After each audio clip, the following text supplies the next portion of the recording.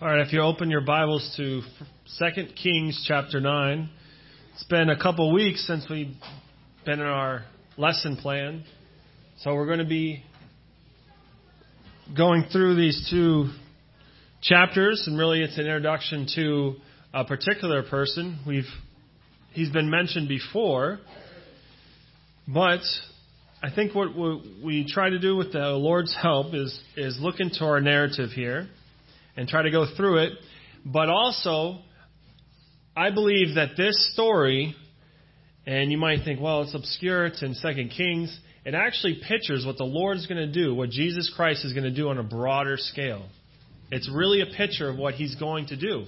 And so it's great that we can find things like this, and the Spirit gives us the understanding and opens our eyes. But remember, all Scripture is given by inspiration of God. God breathed it. And so it would make sense that all of it would connect somehow. And you think, well, it's just a history lesson, it's a story. Well, not necessarily. And God recorded these things for various reasons, but one of them is for our learning as the year 2016 saints now looking into His Word. But also, it pictures something that's yet to come, and it should give us hope in that sense when we think about it. All right, so let's just look in chapter 9. We're going to try to read as we go along, just make comments, and I don't know if I'll be able to read entirely every verse because we're already short on time, but we'll just go by section.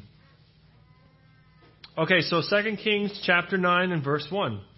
Then Elisha the prophet called a certain one of the sons of the prophets and said to him, tie up your garments and take this flask of oil in your hand and go to Ramoth Gilead.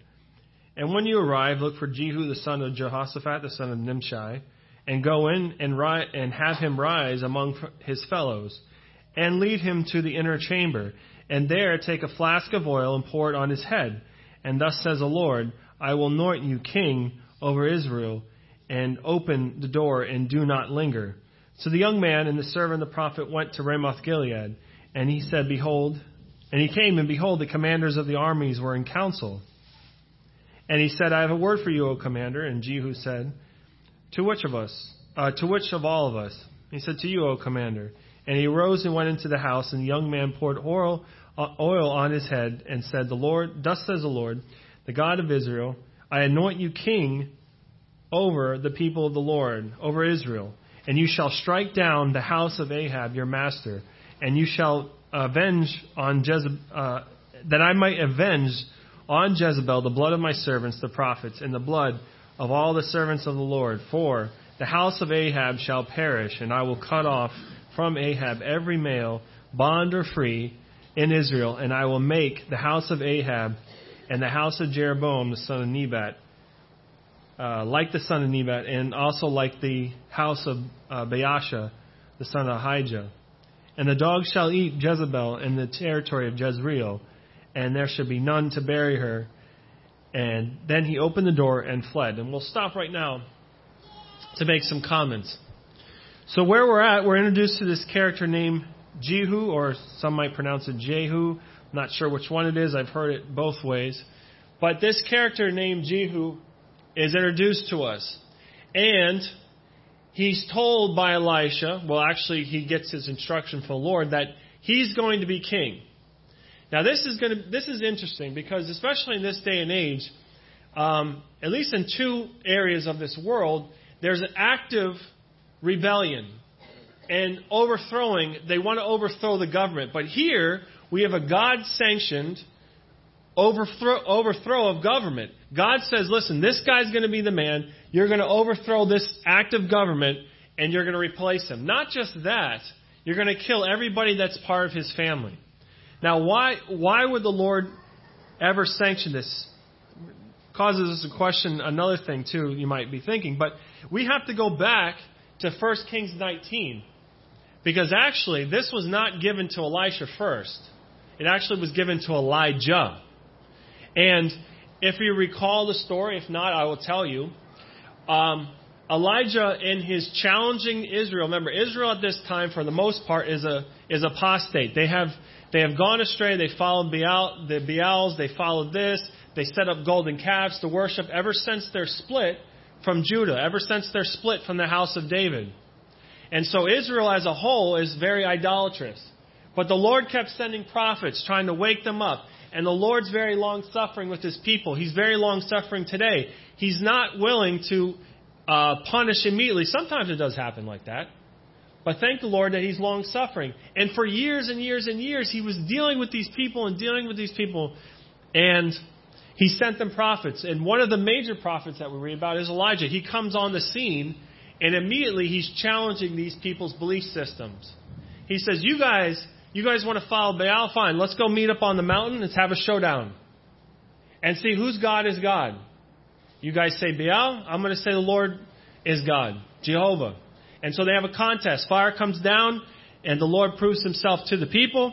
And it's interesting that the fire did not come down on those people. It came down on the sacrifice. You've noticed that. Those people deserve to get burned up. But Elijah then went and killed all those prophets of Baal. They were all there. Killed them all. But after that, you say, what a great victory. Great victory for Elijah. He takes off running the very next chapter. Because Jezebel, same character that we just read about, she wants to kill him because she killed her prophets. And so she's after this man of God. And Elijah, in that stage of life, says, you know what? I'm out of here. He says, this woman's going to be the end of me. I'm out of here. I'm running. And we find him in a cave. And the Lord speaks to him through various ways, the earthquake, wind, or fire. But look at in chapter 19, this is in 1 Kings 19, verse 14. The Lord says to him, remember the still small voice or low whisper, mine says. And Elijah heard it. He hears the Lord speaking to him. And the Lord says this. He says this multiple times. What are you doing here, Elijah? And Elijah repeats the same answer. I have been very jealous for the Lord, the God of hosts. For the people of Israel have forsaken your covenant and thrown down your altars and have killed your prophets with the sword. Even I alone, am left, and they seek my life to take it away. He's like, listen, God, I'm the only one standing up for you. I'm the only one crying out for you. I'm the only one following after the truth. And look what's happened to me. Everybody's against me. And you know what? Maybe not so much in this country, but in some cases that is true. If you're going to stand up for the truth, you might be an island. And it shouldn't surprise you that if you're going to speak up for the name of Jesus or something that's godly, that you're going to be on your own. And there's nobody visibly going to be on your side. And they're going to mock you or they're going to laugh at you. Or in some cases, maybe not here, but you might lose your life. Maybe lose your job, something. And Elisha, he took it to heart. And he says, man, I'm out of here. And listen to the words of the Lord. Lord wasn't done with this. This is so great. Lord is great, obviously. But He's not done with Elijah. Elijah was in this low point in his life. God was not done. He says, listen, go back to where you came. He says, listen, look what the Lord tells him. Return your way to the wilderness of Damascus. Go back the way you came, where you ran from. I'm still not done with you. Actually, he tells him to go to Damascus, which is Syria. He says, when you arrive, you shall anoint Hazael over king of Syria, number one. And Jehu, the son of Nimshi, over the king of Israel. And Elisha, the son of Shaphat, of Abath Mahala. And you shall anoint him prophet in your place. And the one who escapes the sword of Hazael shall Jehu put to death. And the one who escapes the sword of Jehu, Elisha shall put to death. And I will leave 7,000 in Israel, all whose knees have not bowed to Baal, and whose mouth has not kissed him. And so, essentially what Elijah was complaining about is, listen, Lord, why aren't you doing something here? Everybody, your own people, are falling apart, and they're following after Baal, and it seemed like the Lord wasn't doing anything. Well, it says, you know what? The Lord was doing something. And now He's about to do something. He says, go anoint a Gentile king, which his name is Hazael in Syria. And this actually did happen. He takes over for Ben-Hadad. And Jehu's going to take over for which Ahab was the king at that point, but one of Ahab's sons. And Elisha's going to take your spot. You know what? These three people I'm going to use to bring the people back to me. Or I'm going to execute my judgment. Does God care what's going on in this world today? He does. But sometimes we look out there in the world And even as a believer, you say, man, how can this be allowed to happen? And the unbelieving world will say that sometimes to you. And it's a hard question to answer. What exactly is God doing? Well, we have enough information to know that God does care. And in the end, we will talk about it, that He's going to wipe this dish clean of evil. Evil cannot exist. He will wipe it clean, and He'll do something about it. But right now, in this day and age, there's long suffering, there's grace, and He's offering the gospel to every person, including myself, including you. And so now's the time for repentance. Now's the time to cry out to the Lord in salvation. But He reminds Elijah at this point, and the low point of his life, He says, listen, Lord, I'm the only one working for you. I'm the only one standing for you, and there's nobody else. The Lord says, no. I care what's going on there. I'm going to be with you. I am with you. But there's something coming, and I'm going to deal with this evil. It's not going to continue to exist. Sometimes you think of evil, well, these evil men or women, you see them, seems like they exist. Well, the Lord is going to deal with them, and He does. But He says this, interesting, in our story, that Jehu was now. We don't have any record of Elijah actually anointing him. But undoubtedly, Elisha heard this information from Elijah. So, back to our story. So Jehu is on a mission. Even before, Ahab is now dead and off the scene. But this is now Ahab's son who's reigning in Israel. And Hazael, which we just read, is already, Elisha anointed him over the Syrian army, or the Syrian nation in Damascus. And so, in verse 11, back to our section here in 2 Kings 9, it says, Jehu came out with the servants of the master, and he says, all is well? Is all well? He says, what is this mad fellow came to you? And they said to him, the fellow in his talk, he says, this guy came in haste. He didn't even bother saying hello to anybody. He just came right inside and says, I have a word for you. And he spoke right to Jehu. So they said, man, what's going on? He took you out back. What does he want to tell you? And Jehu tries to cover it up a little bit. He says, oh, it's not true. Tell us now. And he says, he said, this is Jehu saying to them, says, thus he spoke to me that the Lord has anointed you king over Israel, and make haste. And then in haste every man took off his garment and put them on the bare steps, and he blew the trumpet and proclaimed Jehu as king. And so essentially what they said is like, you know what? This is rebellion, is it not? That there was a current government, now Jehu is going to take over, and the men of the commanders threw their lot in with Jehu. Now, we're going to get a little picture. Why was he in Ramoth Gilead? Why were the commanders of the army? Let's keep reading through our story here. And in verse 14 it says, Jehu the son of Jehoshaphat the son of Nimshi conspired against Jehoram.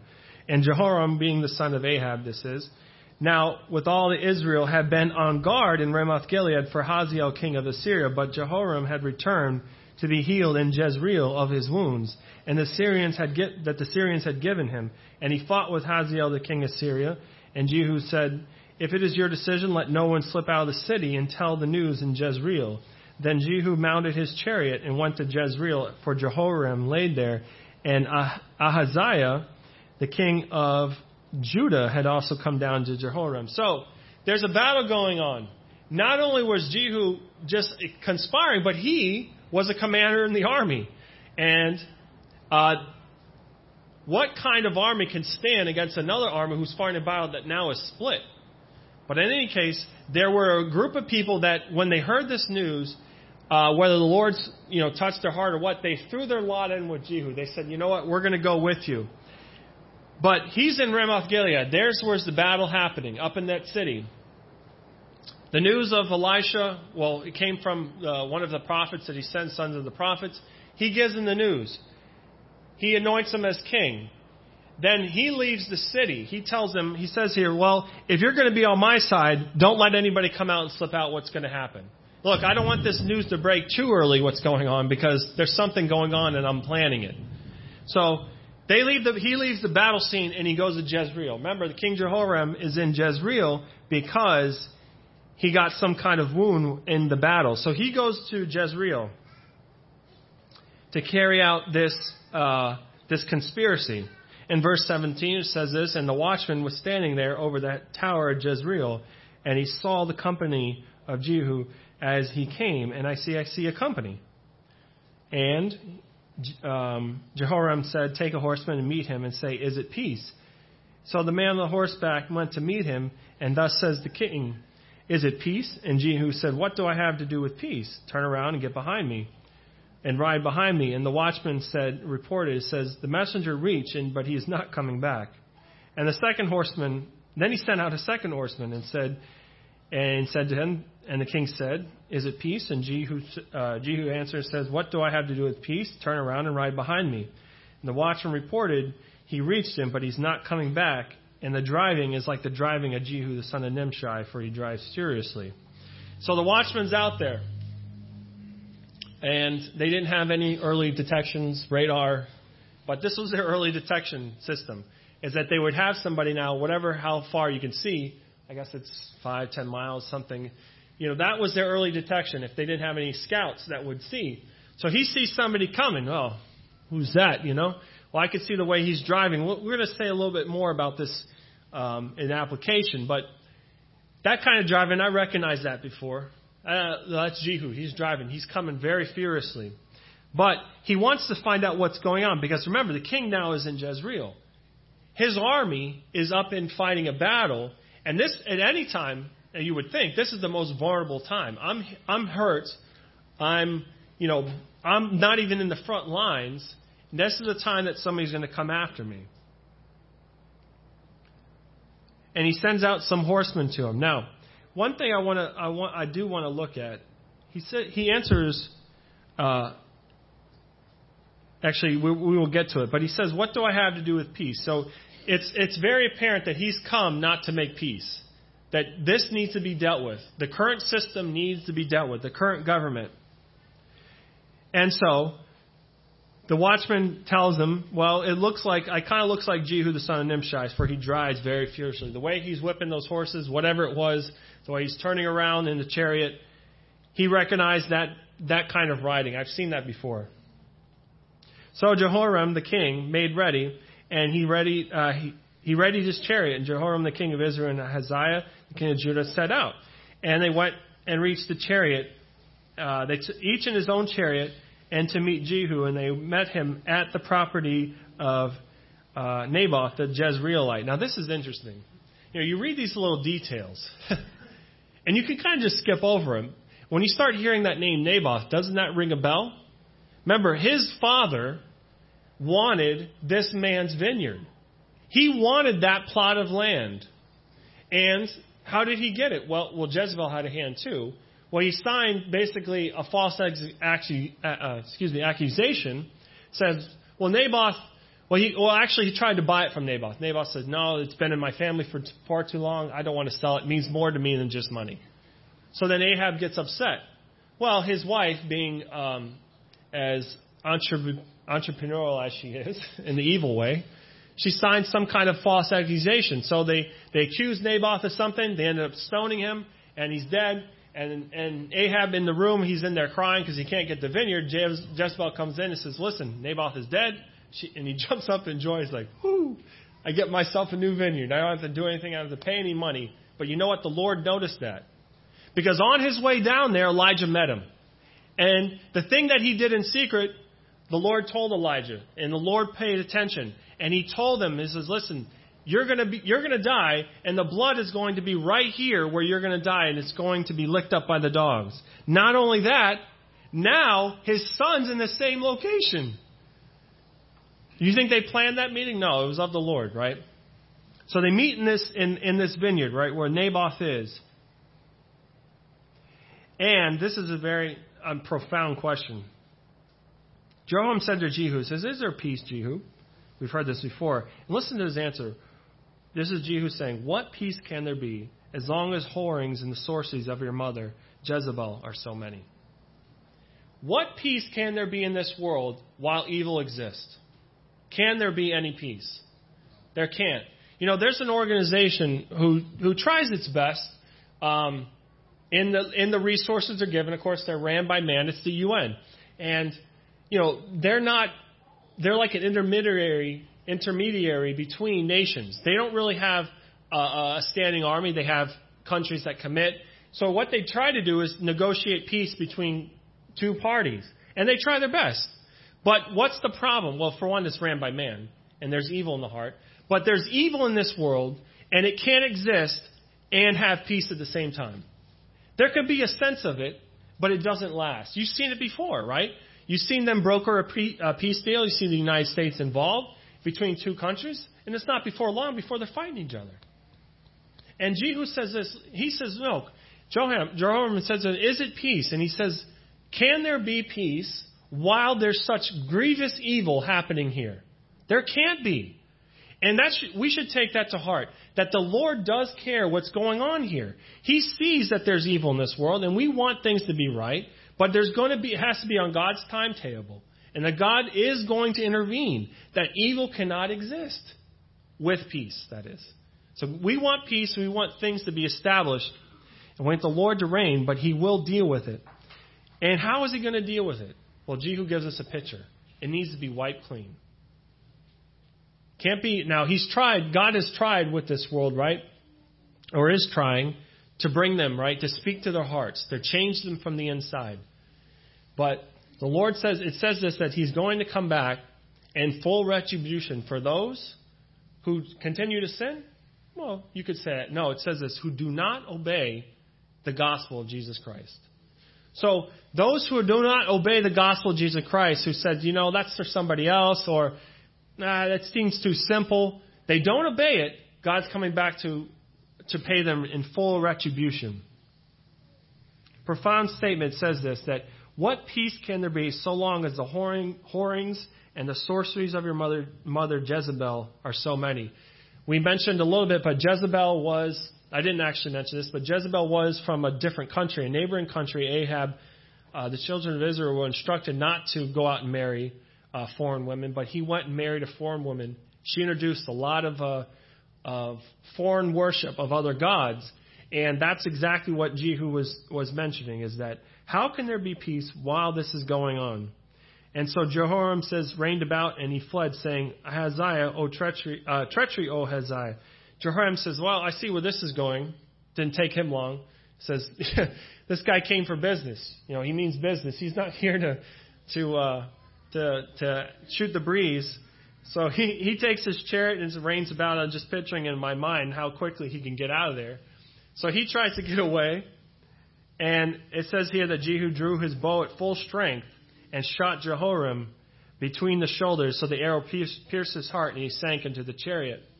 Jehu said to Bigthar, he says his aide, take him up, throw him in the plot of the ground belonging to Naboth the Jezreelite. For remember, when you and I both rode side behind his father Ahab, his father, how the Lord had made this proclamation against him. So these two men, Jehu and Bigthar, must have been old enough to remember Ahab, his father. They must have been around for a little bit. And they were there when Elijah, made this pronouncement against Ahab about that he would be, the dogs will lick up his blood here.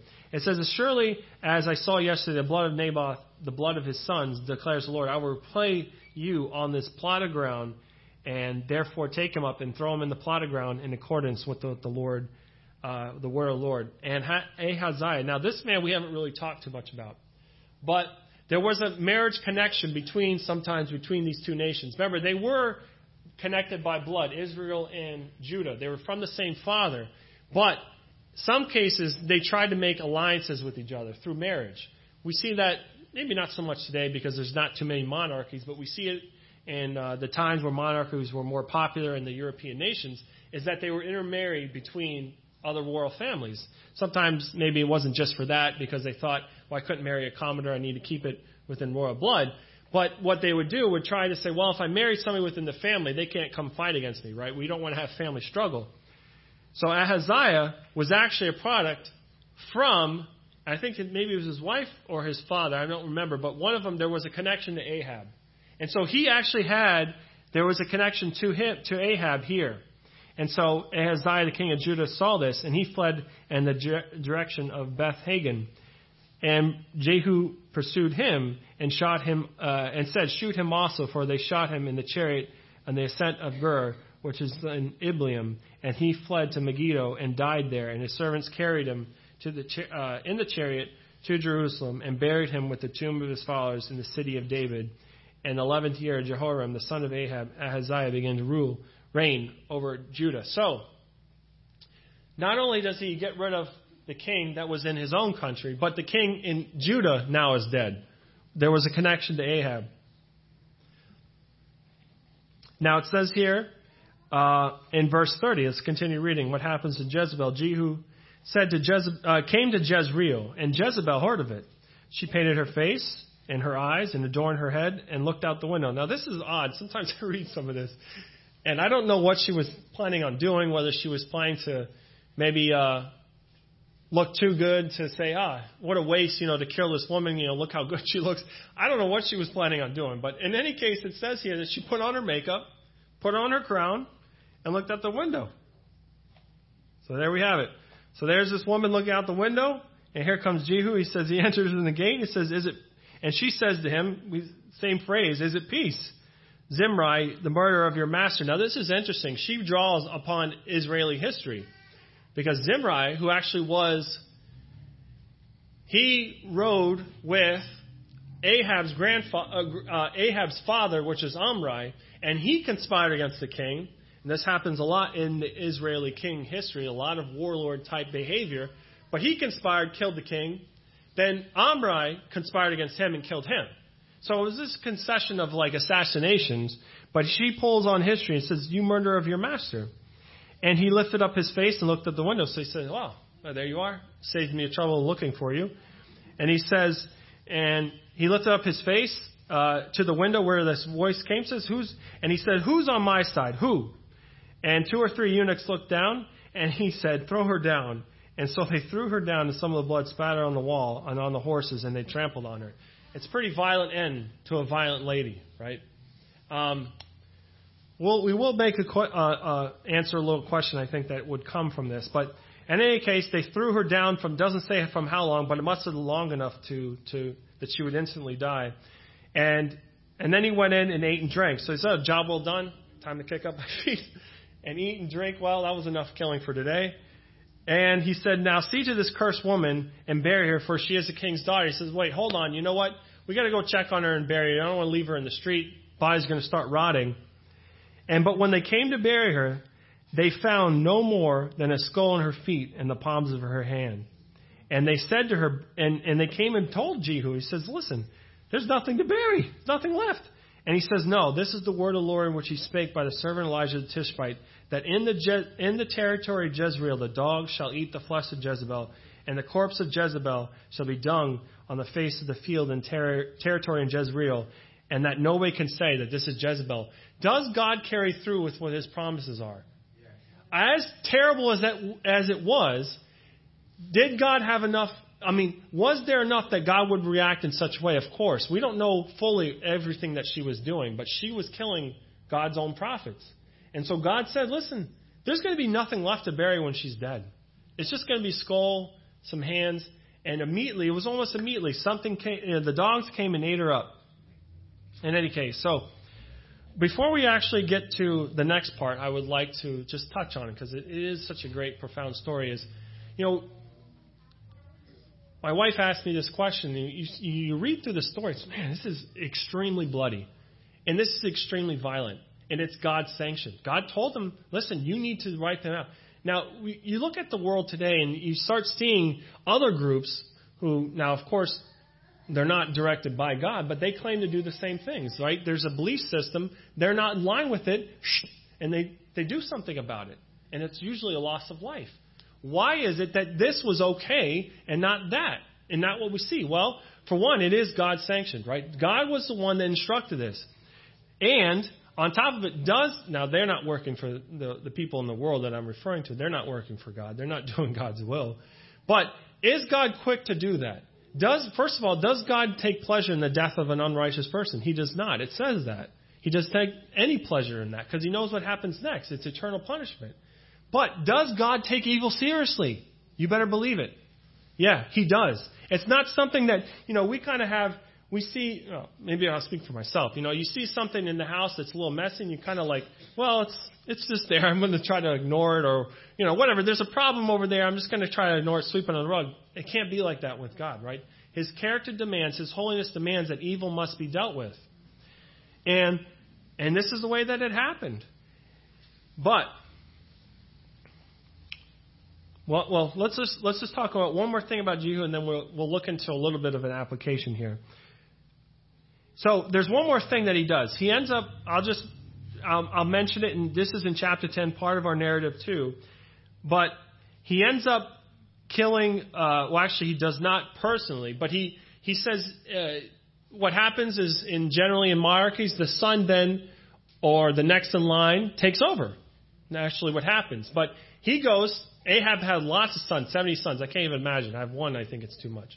But he had 70 sons. And he had people taking care of them. So obviously he couldn't do it himself. But he had I don't know what you would call them, nannies. But he had caretakers that were going to raise them to make them kingly. He goes to where they're at. He says, you know what?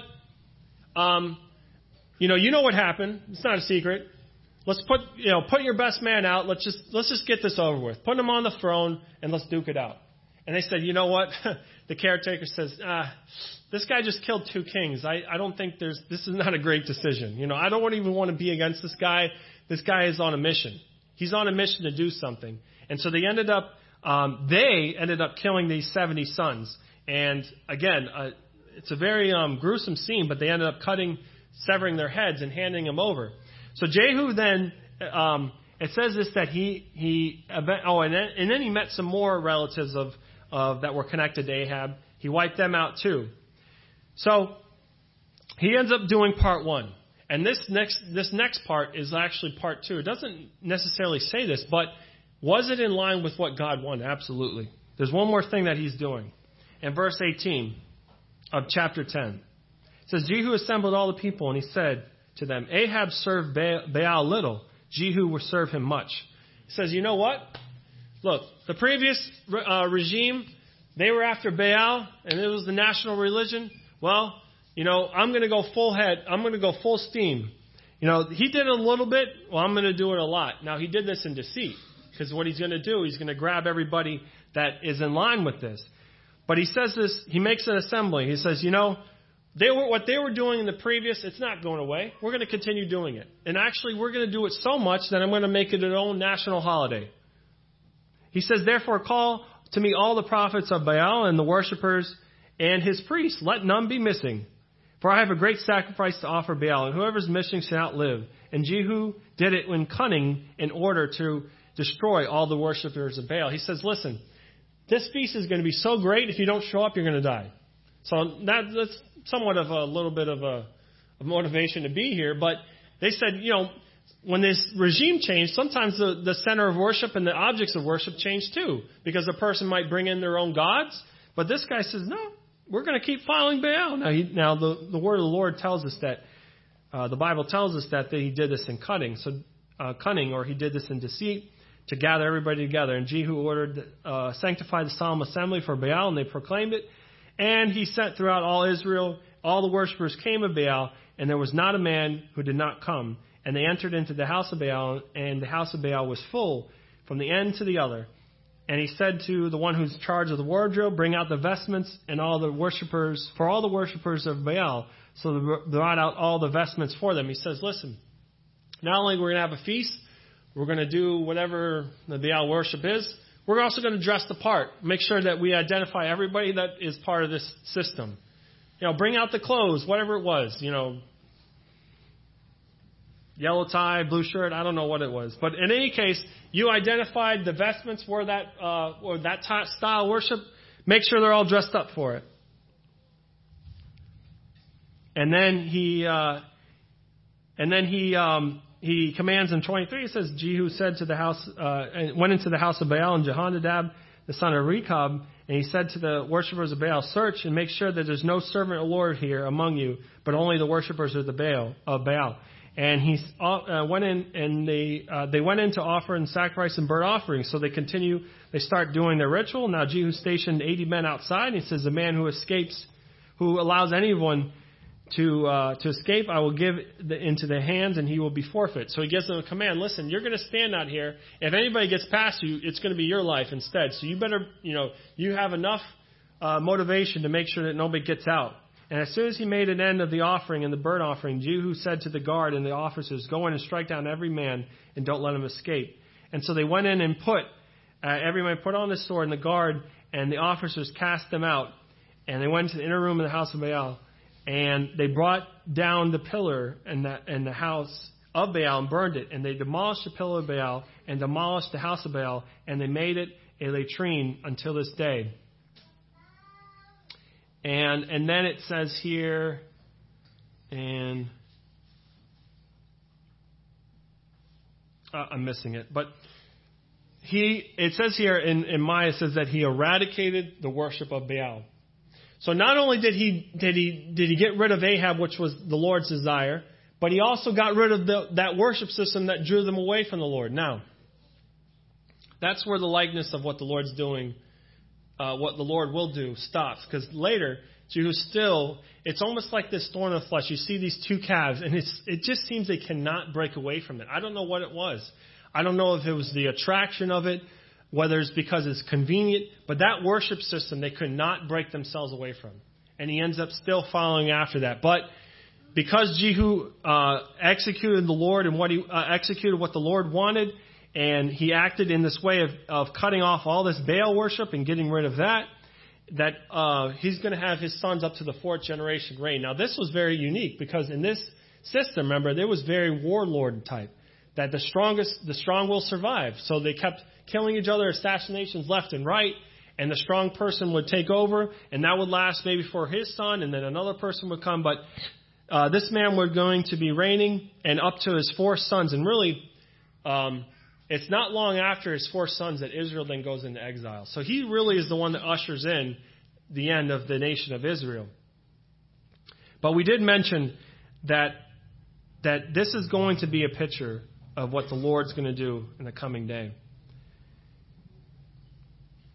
It says this in Revelation 16. What's going to become of evil and the nations and all those who would go against the Lord? He says, talking about the sixth bowl, says this in verse 12. It says, then the sixth angel poured out his bowl on the great river Euphrates, and the water was dried up. Prepare the way for the kings of the east. And I saw out of the mouth of the dragon, and out of the mouth of the beast, and out of the mouth of the false prophet, 3 unclean spirits like frogs. For they were demonic spirits, and performing signs and going abroad to the kings of the whole world and assemble them for battle for the great day of the God Almighty. And behold, I'm coming like a thief. And blessed is the one who stays awake, keeping his garments on, that he might not go out naked and be exposed. And they assembled them in one place in the Hebrew that is called Armageddon. And so God is going to do something else. Now, won't mention it, but actually, yeah, it's good to read the Word of God in Zechariah. Connection with this, it says 14, it says, Zechariah 14 verse 1, behold, the day of the Lord is coming, and the spoil will be divided from your midst. This is talking about Israel.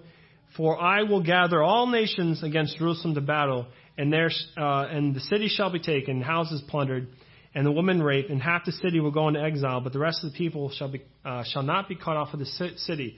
Then the Lord will go out and fight against those nations as he fights on the day of battle.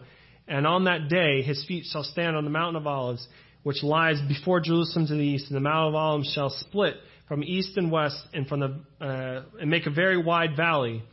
And half the mountain will move northward, and the other one southward, and so on. And so there's going to come a time that God's going to gather all nations, everybody who hated him, and he's going to dangle Israel as bait. Here they are. Come and get them. He's going to let you take some of the city, it says here. You're going to have some success against them. But then he's going to come, it says in other places, he comes through the clouds riding a white horse, right? He's going to descend. It's not even going to be a battle, but he's going to obliterate evil once and for all. Now, not once and for all, but at that time before his kingdom. Gone. The leader of that time, the prophet, the beast, and the person who was the beast's so to speak, cheerleader, the prophet, they're going to be taken, gone, that government taken care of. Everybody else who was on board with that, wiped clean. Does that sound familiar to our story? It's exactly what he did. He gathered them all together, all the prophets of Baal. Now, he uses deception. The Lord's not going to do that way, but he is going to gather them. He's going to use Israel as bait. The world does not like God's plan, does not like God, but those who identify with him. And in that time, God's going to then bring back Israel into the forefront and be working with them. Not only is he going to be working through their hearts to bring them back to himself, in the same sense, he's going to deal with evil once and for all and then usher into his kingdom. We had mentioned also that can there be peace while we'll stop with this. Can there be peace while the whorings and the atrocities of idolatry be continued? Now that, we mentioned that there can't be peace while there's still evil in this world. The Word of God, Ephesians 5 says this, is that those who pursue sexual immorality, idolatry, they have no inheritance in the kingdom of God. God cannot allow that in his kingdom. We mentioned at the end, before he ushers his kingdom, that there's going to be a great battle. He's going to gather all evil, and he's going to bring them to this valley of Megiddo, or Armageddon. Actually, it was mentioned in our story, too. That's where Ahaziah died. But there he's going to gather them. It's going to be a great valley. He's going to bring them in all there, and he's going to wipe them clean. He can't allow evil in his kingdom. It needs to be dealt with. He can't have evil in his presence. And so, the story which I take from this is that evil cannot exist. There can't be evil while there's... if we want peace, evil cannot exist, right? But what do we do today, right? If that's what the Lord is going to do, how do we handle that? Well, personally on a level, right, there is things that happen to us. And we want justice to... Maybe for myself, we want justice to happen right now for this. Lord, please make this right. Well, sometimes there's something the Lord's doing, right? He's not immediately to execute justice at this point. And sometimes it's something he's teaching you or me. But we need to, as the apostle says, is to suffer with him, right? The Lord Jesus was here. Were people on his side?